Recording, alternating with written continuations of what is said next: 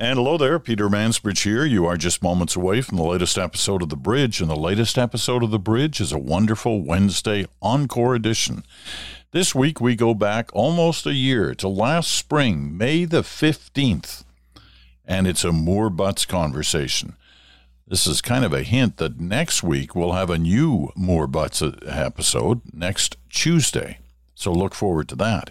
But today we're going back, as I said, to last spring, May the 15th, when the episode More Butts number 8 was about the politics of the lie. So enjoy this Encore edition. And hello there, Peter Mansbridge here. You are just moments away from the latest episode of The Bridge. The topic today, the politics of the lie. The More Butts conversation takes that subject head on today.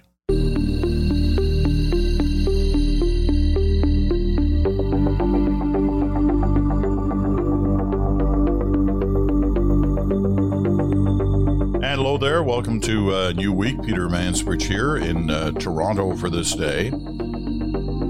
And it's More Butts conversation number 8 today. And, you know, it's amazing that we've got to number 8. When I first started this off, sometime last year, the whole idea was to put these two, political heavyweights, if you will, together in a room and let them talk about subjects and hope they wouldn't go over that partisan line, but stay in an information line so we could try to understand whatever the particular issue of the day was.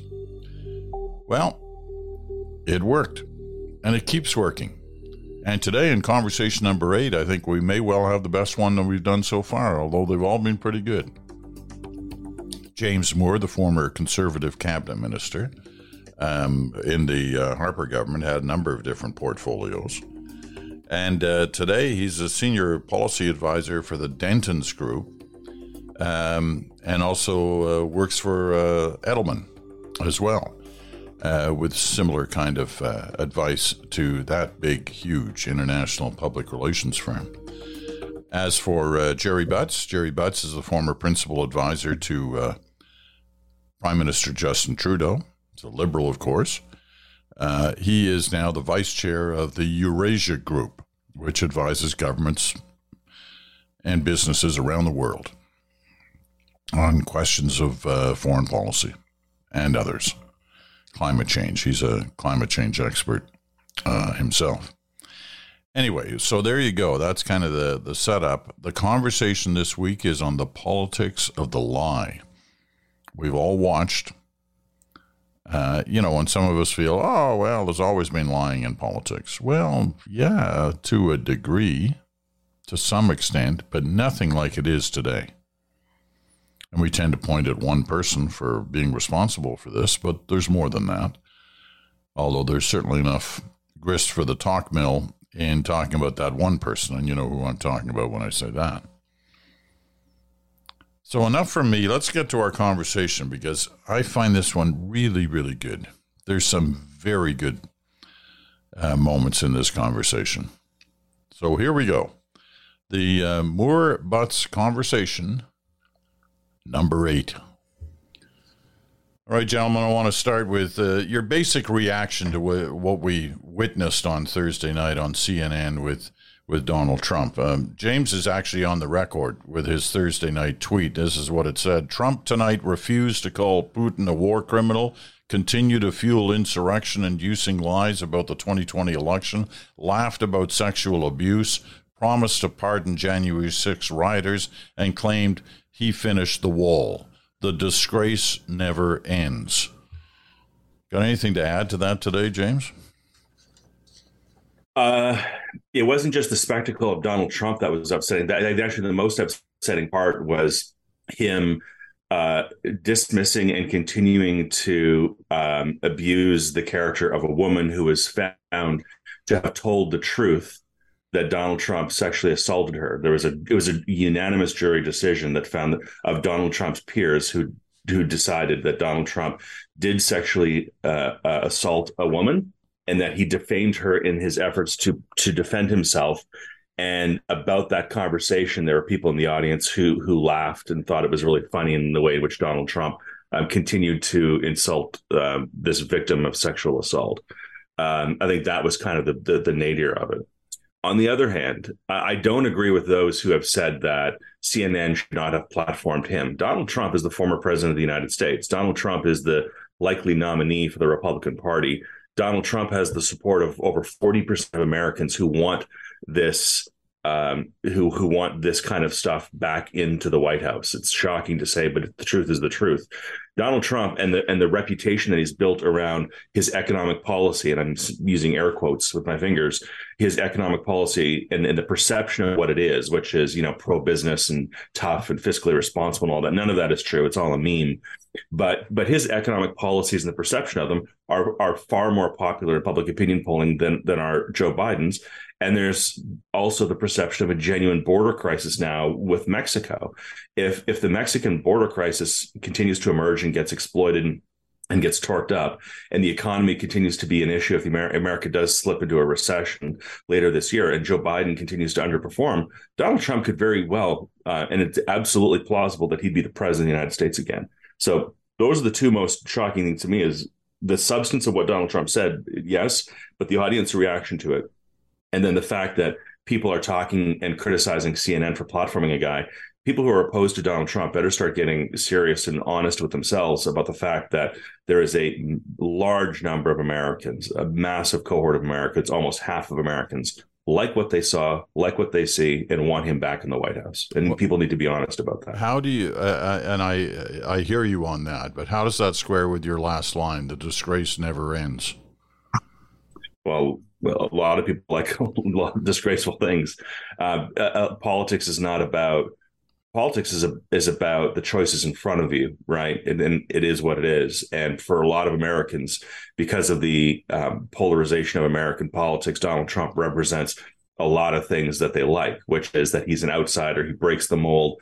The Bushes, the Obamas, the Clintons, the Bidens, the media, and Hollywood all hate him, and just therefore, ipso facto, he must represent them because he hates all of the establishment, because their lives aren't going well. They're not happy with the way the world works. And if they hate him, he must be my guy. So in spite of all and also, both political parties have spent generations smearing politics, tearing down politics, saying the other side are a bunch of corrupt liars. Bill Clinton was responsible for sexual assault. Clarence Thomas is a rapist. Bill Clinton is a sexual assaulter. Bill Clinton was responsible for the death of his friend who committed suicide in a park just near the Pentagon. Like we've spent many years, many decades tearing down and destroying the reputation of politics and government and politicians. So when a guy like Donald Trump actually comes along, who tries to incite an insurrection, who has actually now been found guilty of sexual assault, who has twice been impeached, who has 34 indictments against him in New York for business fraud, people just go, yeah, I know. Well, they're all kind of scumbags, aren't they? And it's like, this is where we are, and it's shocking. Gerry. Well, it's hard to follow that, James. I certainly agree with almost everything you said, though. It's in particular this last point of the long term. I've used this analogy many times, that it's like the public square has been flooded slowly with toxic sludge, and it's happening here too, at a much lower velocity. But in the United States, it's impossible to overstate how corrupt your average American thinks your average politician is. And once you establish that as a base rate, it's very difficult to, there are a lot of cliches about this and fairy tales and lessons from history, but this is a boy who cried wolf situation about American politics as a whole. There actually is a wolf in the public square now, and nobody can recognize it, or at least 40% of the American public is not recognizing it. And I've been banging this drum for a little bit, Peter, but I think Donald Trump is the clear frontrunner to become the next president of the United States. And I think that Joe Biden is in trouble. And it's not because of anything he's done as president, but the visual presentation of those two men side by side is not going to favor the Democrats in the election. You're talking about the age factor? I mean, it's not like Trump. I'm talking about everything about it. That I used to say when I was in active politics that the people who win the pictures usually win the campaign, right? And building momentum is about creating a consistent visual narrative that tells a story, that paints a picture of a community of people that you want to belong to. And that's true in business. It's true in politics. It's true in just about everything. And Biden's got no energy. And I know people make fun of the way Trump uses that all the time, that he's low energy. But like most of the memes that, and Donald Trump is nothing else if not a meme factory every time he opens his mouth, most of the memes that he has generated, there's a kernel of truth to them. And I really worry about what that looks like side by side, because we forget the 2020 campaign was a very unusual campaign. Joe Biden could get away with not campaigning because we were all in our basements, right? Famously. And the Trump campaign tried to make an issue of that. And when Trump did start to develop some momentum at the end of the campaign was when he said, screw it, I'm going to go do these rallies anyway, right? And tens of thousands of people saw Donald Trump, and those pictures got broadcast on the national news and all around the social media, various social media platforms. And it created this sense of momentum.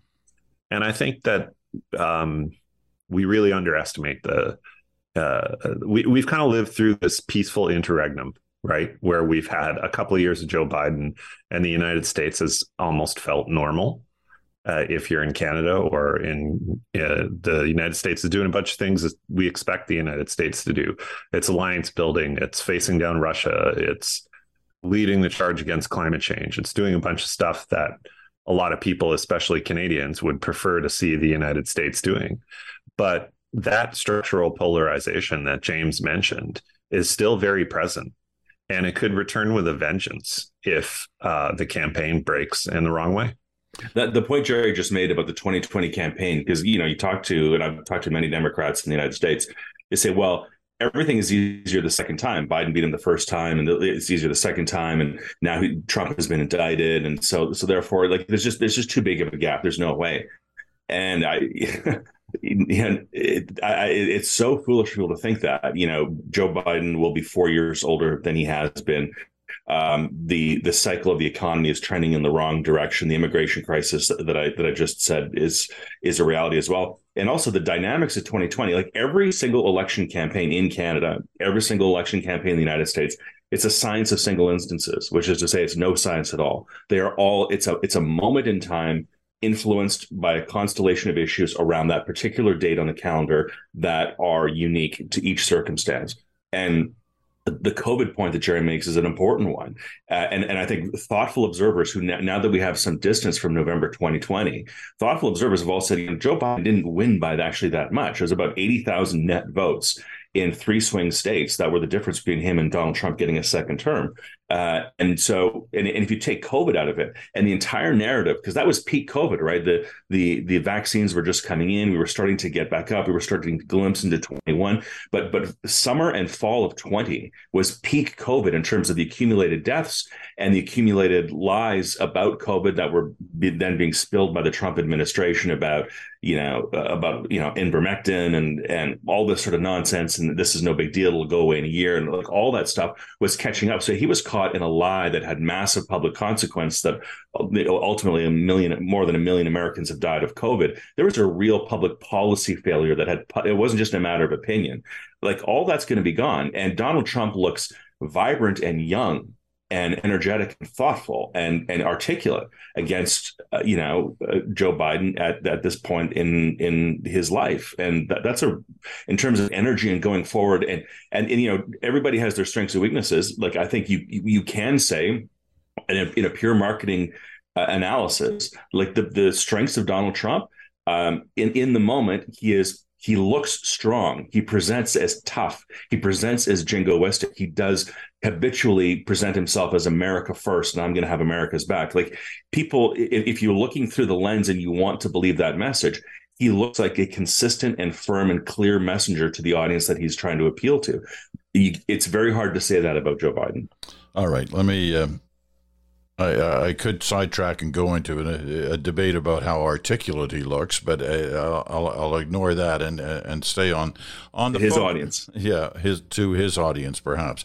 But let's stay on the focus that we were trying to achieve here, and that is this whole question of the lie. I mean, Gerry mentioned a few moments ago that there's a kernel of truth in a lot of what Trump says. Yeah, there's also kind of an avalanche of lies that tends to blow up that kernel. But I want to try to understand how we got to this point, because, I mean, there's no doubt that Thursday, the basis of his performance was the lie. I mean, he told it repeatedly, time after time after time. It's not a surprise. We've known Trump was a liar for years. I can recall days after the inauguration, I called him a liar on the air, and I got kind of taken to the woodshed by not only my colleagues, but CBC management at that time. Said, well, no, you can't use the L word. And a lot of people had that same theory in the American networks. But now it's common. Like, everybody calls him a liar all the time. There's no hesitation in using the L word. How has it come to this where lying seems to have become, and it's not just Trump, but he's the most obvious target when you go this way, but how has it become an accepted part of the political toolbox, if you wish? Gerry, we start us here. I think Trump is a special case. There are other liars in politics, but it's sort of like comparing when people compare someone to Hitler, right? There's only one Hitler. There's only one Donald Trump, and nobody has created as big and successful a political career out of constantly lying quite like Trump. And I think it gets back to, as much as I hate to say this, it's part of his personal brand, and it always has been. I remember when I was a kid, my dad used to read what he called the papers every weekend. And those were the Globe and the Star. And I don't mean the Globe and Mail and the Toronto Star, and the National Enquirer. And we would get them at the grocery store every weekend, and he would read them, and he would pass them around to his friends. And they would, this is a retired coal miner, right? So put yourself in that picture. And many of us, including some of his kids, used to scratch our heads at it. But it was entertainment for him. He never confused it with news, right? He was also a huge fan of yours, Peter, and he watched you religiously, and he loved public affairs. But somewhere along the line, we've lost the ability to differentiate streams of information. And this gets back to the analogy of flooding the public square with toxic sludge. Donald Trump has been part of that from the very beginning. So when the Democrats tried to tell Americans in 2016 that Donald Trump was a bad guy, Americans already knew that. They had seen him in the pages of the National Enquirer for 30 years. They had seen him in the middle of the ring in WWF and then WWE for 20 years. He had made himself part of the lifeblood of popular American culture in a more intimate way, I would argue, than anybody who'd ever run for president successfully. So there was nothing you could tell the average American in Ohio about Donald Trump that he or she didn't already know. And they bought into the spectacle. So the lying was part of the brand, but it was never the point. And I think people are willing to overlook it, the people who love him and are part of his tribe. They just expect it. And for people like us to stand back and say, oh, how can they believe that? They look at us and say, well, we've known that about this guy all along, but he's our guy, right? He's our guy. And that, of course, is the big lie, because he couldn't be more the opposite, right? But he's created this almost unbreakable brand for himself that is impervious to any individual action he takes or individual statement he utters. James? There's also, I agree with all that. Also, this context, because you framed the question sort of where we're at today. We have had now, about 15 years, it's hard to peg a date on it, but sort of collapsing trust in major institutions that have led people to sort of say, well, look, you're asking me, like, the thing about the lie, you're asking me to trust. It's like, well, what? remember the most trusted man in American politics, Colonel Colin Powell, who became General Colin Powell, who became Secretary of State Colin Powell. I remember him going to the floor of the United Nations and making the argument for WMD Iraq. I remember that. I remember that. And it's not even just on a large scale like that. And you say, well, so I can't trust. We can never trust politicians. But Colin Powell was at one point the most respected man in the United States. If he ran for president, he'd win in a shoo-in and all that. And he did that. And then you look at other institutions, and it's a collapse of institutions everywhere. You think about the National Football League lying about what they knew about the Ray Rice incident, knocking out his girlfriend in an elevator and covering that up. You think about the concussion crisis in football and them trying to cover that. You think about Major League Baseball lying about the steroid scandal. You think about, the year that Donald Trump won the nomination to be the Republican nominee for president. You know what movie won Best Picture that year in 2016 or the 15, the year that he launched? Spotlight, which is a movie about what? Collapse of trust in the Catholic Church and the covering up of the sexual abuse and torture of children. Collapse of trust. And you can go institution after the 2008 economic crisis, the collapse of trust in institutions, banking and regulations, and protecting people and their assets, their homes, and the financial structure about the most important economic decision of your life, and the collapse and the hundreds of thousands of people who lost all of their life savings. So no matter where you went, sports, football, military, the treatment of our veterans, our most trusted people in public life. It was just a collapse of trust everywhere. So Donald Trump comes along and he's a liar. Well, whatever. What isn't lying to me these days? And the tectonic shift that was the '08 economic crisis and the collapse of trust and everything around it. And people say, well, look at Donald Trump. He's lying. He's not really going to build a wall. Like Mexico's going to pay for it. Come on. And you say, well, it's as good a lie as any other one out there. And I remember going to the 2016. I was in Cleveland at the Republican convention as an observer doing some media and walking around the halls of that convention, chatting with delegates there, right? And I would say, and it was interesting because they were kind of in two groups. There were people sort of who were just trying to will their version of the world into reality. And as I say, there are people who it's like they believe that professional wrestling is real, and you think, wow, I don't know where to start from with this argument. But then there were other people, and it was interesting because they were really cognizant of what they were seeing in front of them. And they would say, well, I'd say, why do you support Donald Trump? Because he's going to change. He's going to shake everything up. He's going to build. And I said, but he's not really going to build a 25-foot wall all the way across. That's not real. And he said, no, he's going to build it. And I said, he's not really going to build it. And he goes, well, if anybody's going to build it, it'll be him. And at least he's going to try. And he's saying what I want to hear because it's good. That's how it should be. And at least he's going to try it and screw it. Let's just go for it. What do we have to lose? Just go for it. And so they knew it was a lie. They knew it was a meme. They knew there was a skit going on. They were playing their part in the crowd. But it was comforting to them to try to take a lie and turn a lie into reality through the force of will and bravado. And is that toxic? Yes. But in some ways, for a lot of people, that represented hope to sort of surrender to a mistruth and the hope that you could will it into existence, even though it's not quite true now. So there's a psychology behind this in our democracy that I think we have to be aware of. This conversation is so good, but it's so depressing. I mean, I'm. You seem to say that after my interventions. You're both in sync on a lot of this stuff. I mean, I'm old enough to remember when a lie could be the basis or end up as a resignation. That's not even on the charts anymore. Nobody even thinks about it. But the picture you both paint is so ugly about now. I mean, where's this heading? What does this lead to if this goes on unchecked? So here is the good news. and it's very good news. I'm not sure if it's good news in an absolute sense, but it's definitely good news in relation to the immediately previous conversation. Jen O'Malley Dillon, who ran Biden's campaign in 2016, I remember talking to her in 2020, talking to her in the run up to it. We were planning our own campaign in 2019, and I said, "So what's your message?" And she said, Joe Biden's a good man and Donald Trump is a bad man. That is our message. And we think we can win the campaign on that because there are enough people in the United States who want a good person, not a bad person in the White House.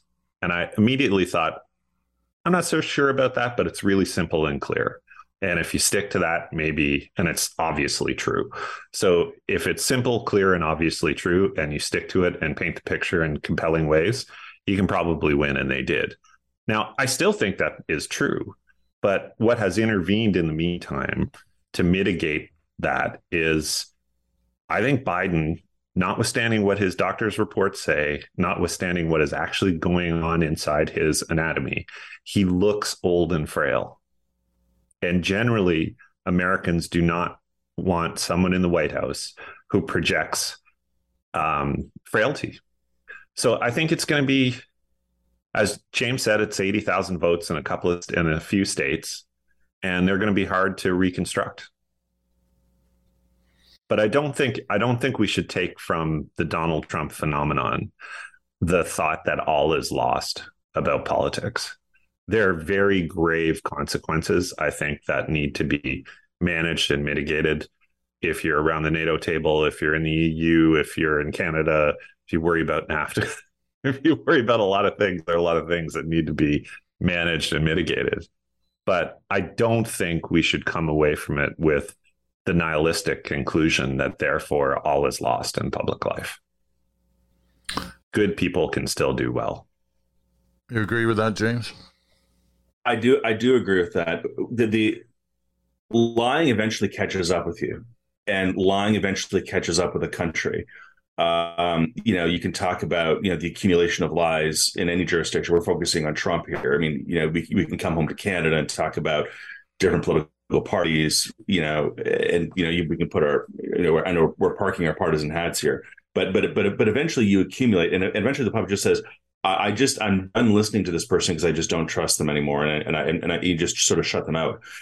What maybe is required, in particular in the United States, is that there comes a point where a big lie doesn't just have consequences for Donald Trump and whether or not he has to pay a couple $1 million to somebody who he's been found guilty of sexually assaulting, a couple decades ago. But when a lie has a consequence for me, when Glenn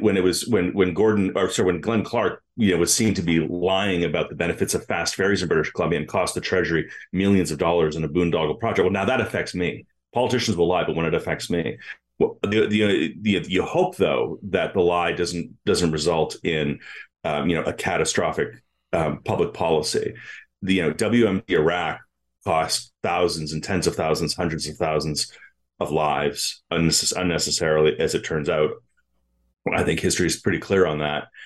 And then, of course, loss to the Treasury and all that. And the public just said, wait a minute. So I know a friend who lost a friend, and another buddy of mine who served is not being treated well. They've never really recovered, PTSD, et cetera, et cetera. So that lie is now why the Republican Party has only won the popular vote once in the last, I think, 9 presidential elections.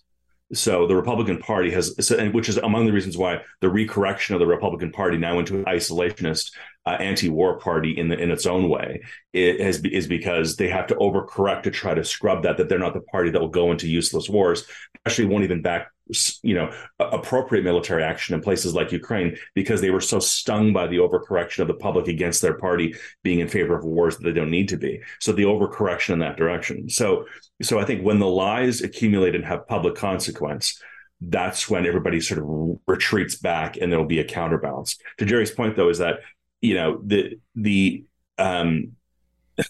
there are very good people and honest, decent people, but I just think it's very, very hard now because noise and heat is what is rewarded in politics, not reason and substance and accomplishment.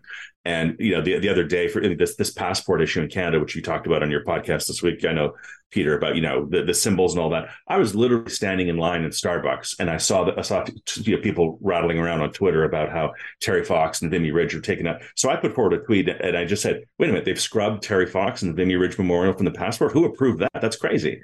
And I literally put that tweet out, and it's had like 5,000 or 6,000 likes and retweets, and there are literally 10 or 20 streams of conversations going on about how this is how the Nazis got started. It's like, whoa, like we've spiraled. It's like, holy cow! Like, who wants to put their hand up and their family into the grinder of this public square at this time? That's genuinely depressing things. But anyways, I hope that there's social learning and people realize that there's consequence, that politics cannot just be about incitement. It has to be actually about problem solving and governing. Yeah, and I think you make a really important point here, James, which is you like to think in a kind of cosmic way that lies always have consequences for the liars. But, often they don't have many consequences for anybody else. And the difference between a lie that hurts somebody in your family and one that is just seen to be grist, the daily mill of politics, there's a big gulf between those two things. And I don't think it's a stretch to say that Donald Trump lost in 2020 largely because of COVID. I think that is what you were inferring earlier, James. And there's a lie that cost people their lives, right? And in the most profound and traumatic way, left an indelible scar on families, millions of them in the United States. So in a way, I think that I don't want to say there's something hopeful about that, but maybe there's something reassuring about it, that you can basically lie until the lies have consequences for real people and real ways. And then they kind of stop listening to you, or they turn away from you. Okay, we're going to take a quick break. I want to bring the other element into the story, which is the media, how it plays things now and how it's got to reconsider, if at all, how it's going to play things in the future as a result of the politics of the lie. That when we come back.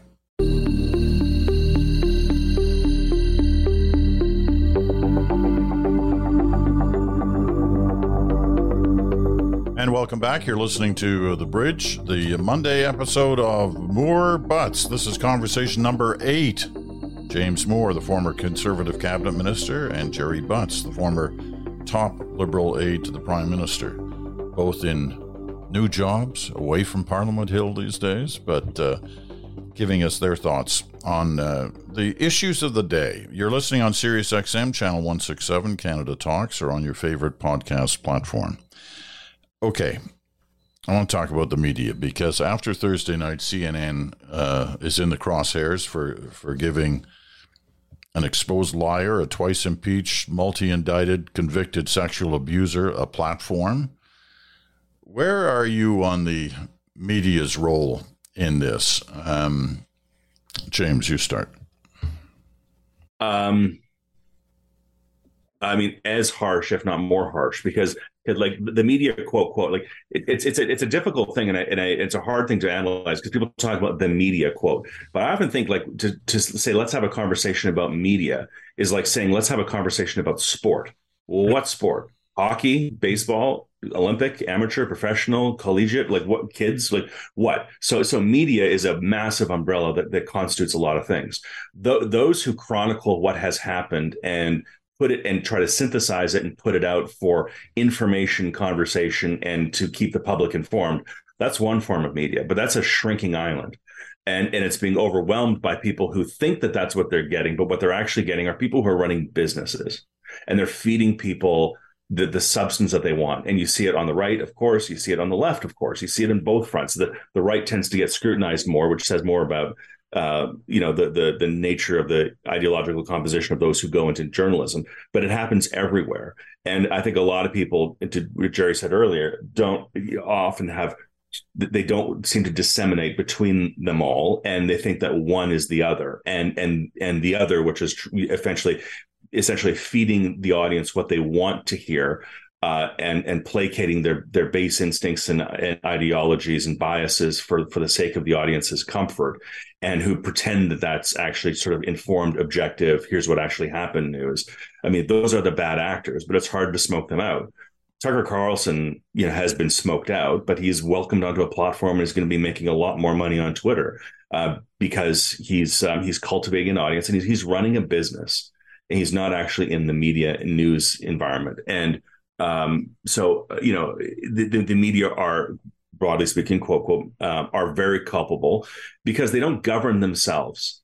We see this, frankly, the press gallery in Ottawa, and it's been going on for. Why are some of the clear bad actors members of the press gallery? Like Frank Magazine are members of the press gallery and have been for years. Some of the independent journalists who are clearly just activists on EDC and on either end are credentialed members of the press gallery who go to the press gallery dinner, who spend their evenings on laptops trying to destroy people for no other reason but fun and sport, rather than actually being so.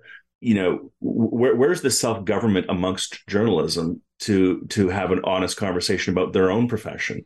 I think that's something that's very much missing in Canada and missing in other jurisdictions around the world as well. Gerry.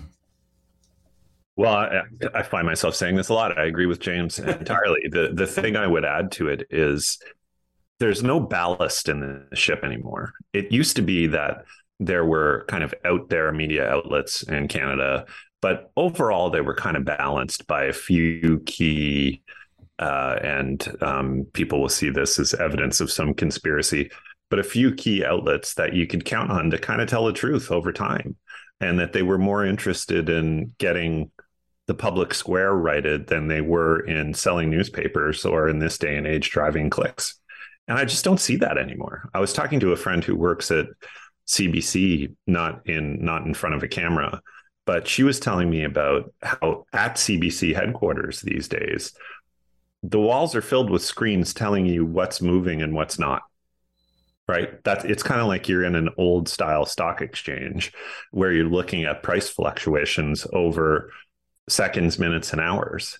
If that's all you're focused on, and this is certainly true of the Globe and Mail and the way they run their business now, if all you're focused on is which stories are moving fastest and what's attracting the most attention, then there's no way you're going to be focused on telling the news over time.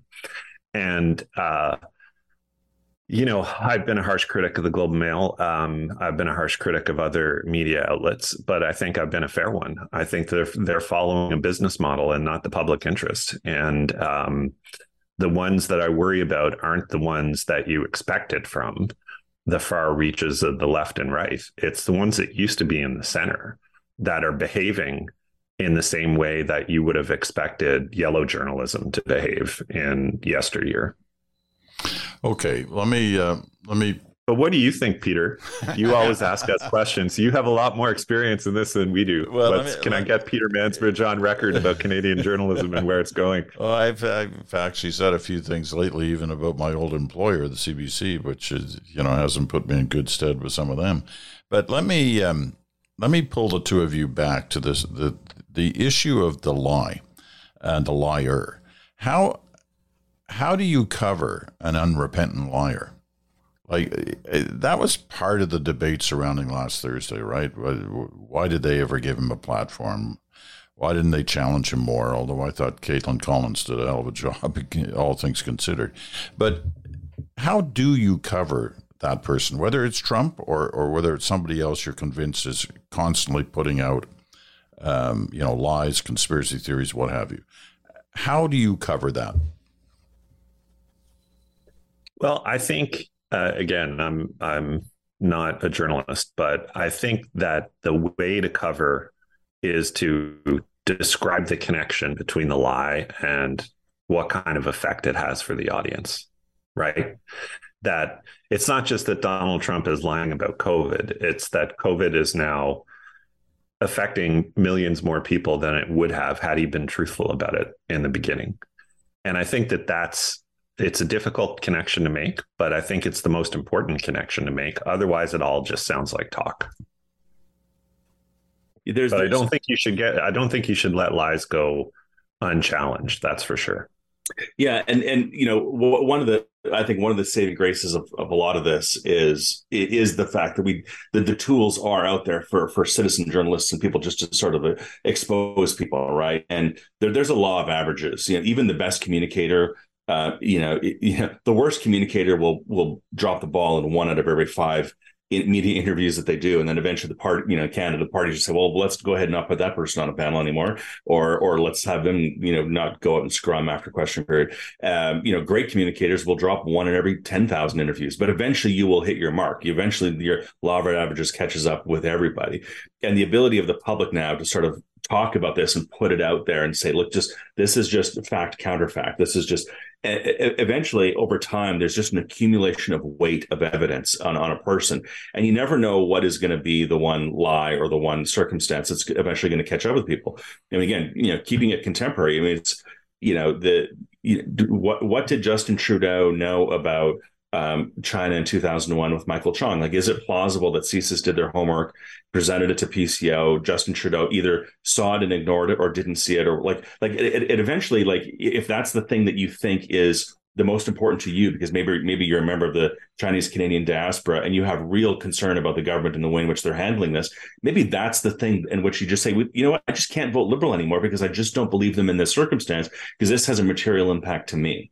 Or, to be fair and to be cross-partisan, like if somebody says, I've invested 20 years of my life into scientific discovery, and the idea that I have to go through the Prime Minister's communications shop to decide whether or not the weather report that I'm going to put out there that'll have an impact on agriculture on the west coast of British Columbia, that has to go through the minister's office before I have to say, okay, to do an interview in a regional paper about the shifting tides and the concerns that I have for the next 20 years. And that has to be okayed by a political office. That's just wrong. Like, so people now have tools at their disposal to talk about these things and put evidence on the table, and the public can choose to dismiss them or not. That's the biggest anxiety that I have. But the tools with which people have to actually expose truth and to put it in front of the sunlight for its effect have never been more manifest. I'll give you a counterpoint to that, though, Peter, which is the technology that is currently in rapid development to mislead people into believing lies, i.e., misinformation and disinformation generated by artificial intelligence, is truly terrifying. And we will soon be able to, video is still very hard, but we will soon see images that we cannot distinguish from the real thing, but they're generated by malign actors using high compute power. And that's, in this environment, the one that we're describing, that's something to be truly worried about. And in closed media environments, whether it's Russia, China, North Korea, like you start, imagine these tools in the hands of someone like Ceausescu, or where you can close off your borders and you can control the printing presses and the radio waves and so on. And you can control what people see in their television, radio, and in print. We have seen that world before. When you extend it to digital, and when there's just mass public confusion about what's real and what's not, that is a very toxic dynamic. So therefore, the fundamental need for us to have clear, transparent, verifiable, peer-reviewed silos or pipelines of objective truth of what's actually happening. The Leafs lose to the Florida Panthers. Like, we know who scored. We know the score. We know it's verifiable. It's a factual. It's a data point. What was in the federal budget? How much money was pledged? How much money was spent? What's going to come up? What are they expecting in terms of interest rates? What's the forecast for deficits? And so, like, it's an objective truth. Like, people who want to establish platforms of objective, clear truth, I think the public is craving for that, because outside of whatever our bias is, the public just, part of the reason why we flick on whatever websites or pick up a paper or turn into whatever station. See, I just want to know what the hell happened. Yeah. There was a boom in the distance. What happened? Like, there's a noise. Did a train derail? Did something blow up? Was it just a firework? Like, what happened over there? Do I pick up my phone, and what platform do I go to find out what the hell's happening around me? Small scale, large scale, there's frankly money to be made, an economic model there for people who can establish a platform of verifiable, objective truth that the public can tap into. Right. So that's maybe my silver lining counterbalance to Gerry, is that he's right about the threat, but I think there's opportunity out there, because the public, at the end of the day, it's a Darwinian impulse. We look for patterns. Yeah. We look for consistency. We look onto the horizon to see where the dangers are, and that has to be informed by objective truth. We are wired biologically through our Darwinian impulse to look for risk on the horizon, and we need to be informed by truth. And so I think in time, the avenues for people to believe in something that is genuinely true and objectifiably true will present itself. All right. In other words, free markets work. I just want the record to show. I want the record to show, Peter, that it was James who raised the Leafs defeat at the hands of the. I was willing to let it go for the whole podcast. Yeah. He went a bridge. For you and Leaf Nation. He went a bridge too far on that one, I must say. But listen, we're out of time, but I want to stretch it by a minute to each of you with this last question. We like to think as Canadians that we're either pure from all this or we're close to being pure from all this. Trump makes it look like his use of lying makes him a winner, and success is contagious. How does the system prevent that from infecting Canada with the same situation? So a minute to each of you. Gerry first. I think our greatest and most important antibody, our inoculation against that, is our public school system, frankly. I think that the fact that I grew up in a relatively poor town in eastern Nova Scotia and had all the same opportunities as people who grew up in Rosedale is largely due to the fact that we had strong public schools. And that's why I kind of spent first half of my career on that issue. But I think as long as we have that, where there's going to be a baseline of inoculation against it. What I think is going to be problematic is just the technological advancement coupled with a chaotic media environment is making it very difficult for people to sort what's real and what's not. And the ability to find like-minded people has been weaponized by some of the most technologically advanced communications platforms in the world to give you the sense of belonging to override your rational judgment of what's true and false. And that's really hard. And Canada has no border against that. All right, James, you get the final word. Yeah, well, I think two antidotes. One, in Canada, your question was, how do we not go down the rabbit hole of what they have in the United States? I think we have two antidotes in Canada that are actually helpful. One is actually our system. In the United States, they don't have a question period. We malign question period and attack question period, but there actually is an infrastructure in Canada and an expectation that the political parties will face each other live on television, live in front of the world, and square off and have a debate and hold each other accountable. Sometimes, obviously, it's ugly and blustery and irresponsible. The United States, like Donald Trump, is apparently going to run for the nomination, and he's not going to debate his opponent. And there's talk that Joe Biden will be the Democratic nominee, and he's not going to debate Donald Trump because why bother? Why take the risk of exposing his energy versus Donald Trump's and all that? But in the United States, you have competing press conferences and competing rallies and so on. You don't actually have a direct head-to-head collision on a consistent basis where people hold each other accountable. Yes, I know sometimes it's ugly, but in our system, we actually do that. And it's actually a very important mechanism for people to sort of see, because real recognizes real. People can smell BS a mile away, and you can kind of say that, well, that argument is not, no, I see what you're trying to do. That's not quite true. And just the fact of the exposure of the actors in an environment that forces accountability is a very healthy thing. And then the second one is the one that I just referred to, is that I think it's not just economics. I think we have an impulse, a biological Darwinian need for clarity and to mitigate risk for the survival of our communities and ourselves. And that requires us to have an input of truth and data that is clear and verifiable. And we want that. We seek that out with weather, with sports, with stock markets. We seek it out with regard to the safety of our vehicles, with regard to the safety of our parks, and all. Like, we need it. We need it, and we need it with government, and we need it with what's going on in the world.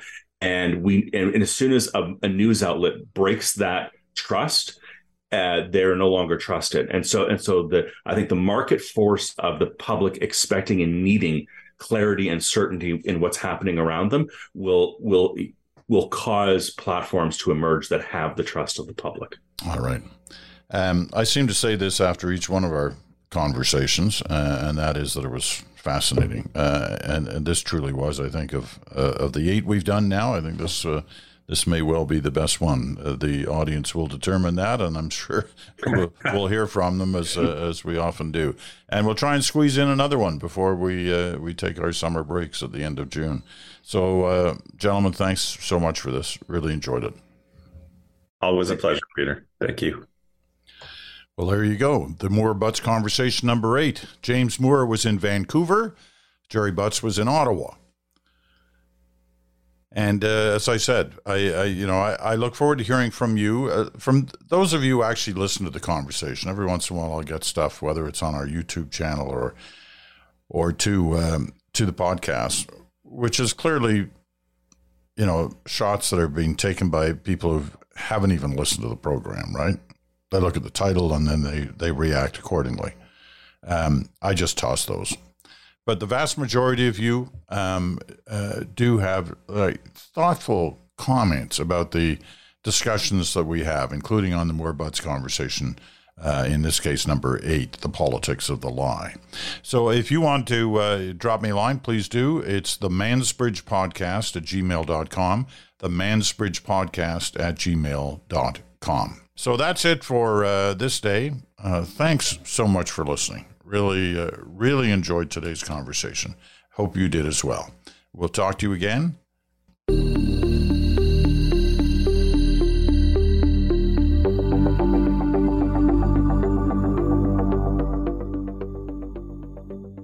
And that's this week's Encore edition of the More Butts conversation number 8. It's from last May the 15th of 2023. Next week, we'll have a new edition of the More Butts conversation on Tuesday. So look forward to that. And look forward to tomorrow's episode of The Bridge. It's the Your Turn edition.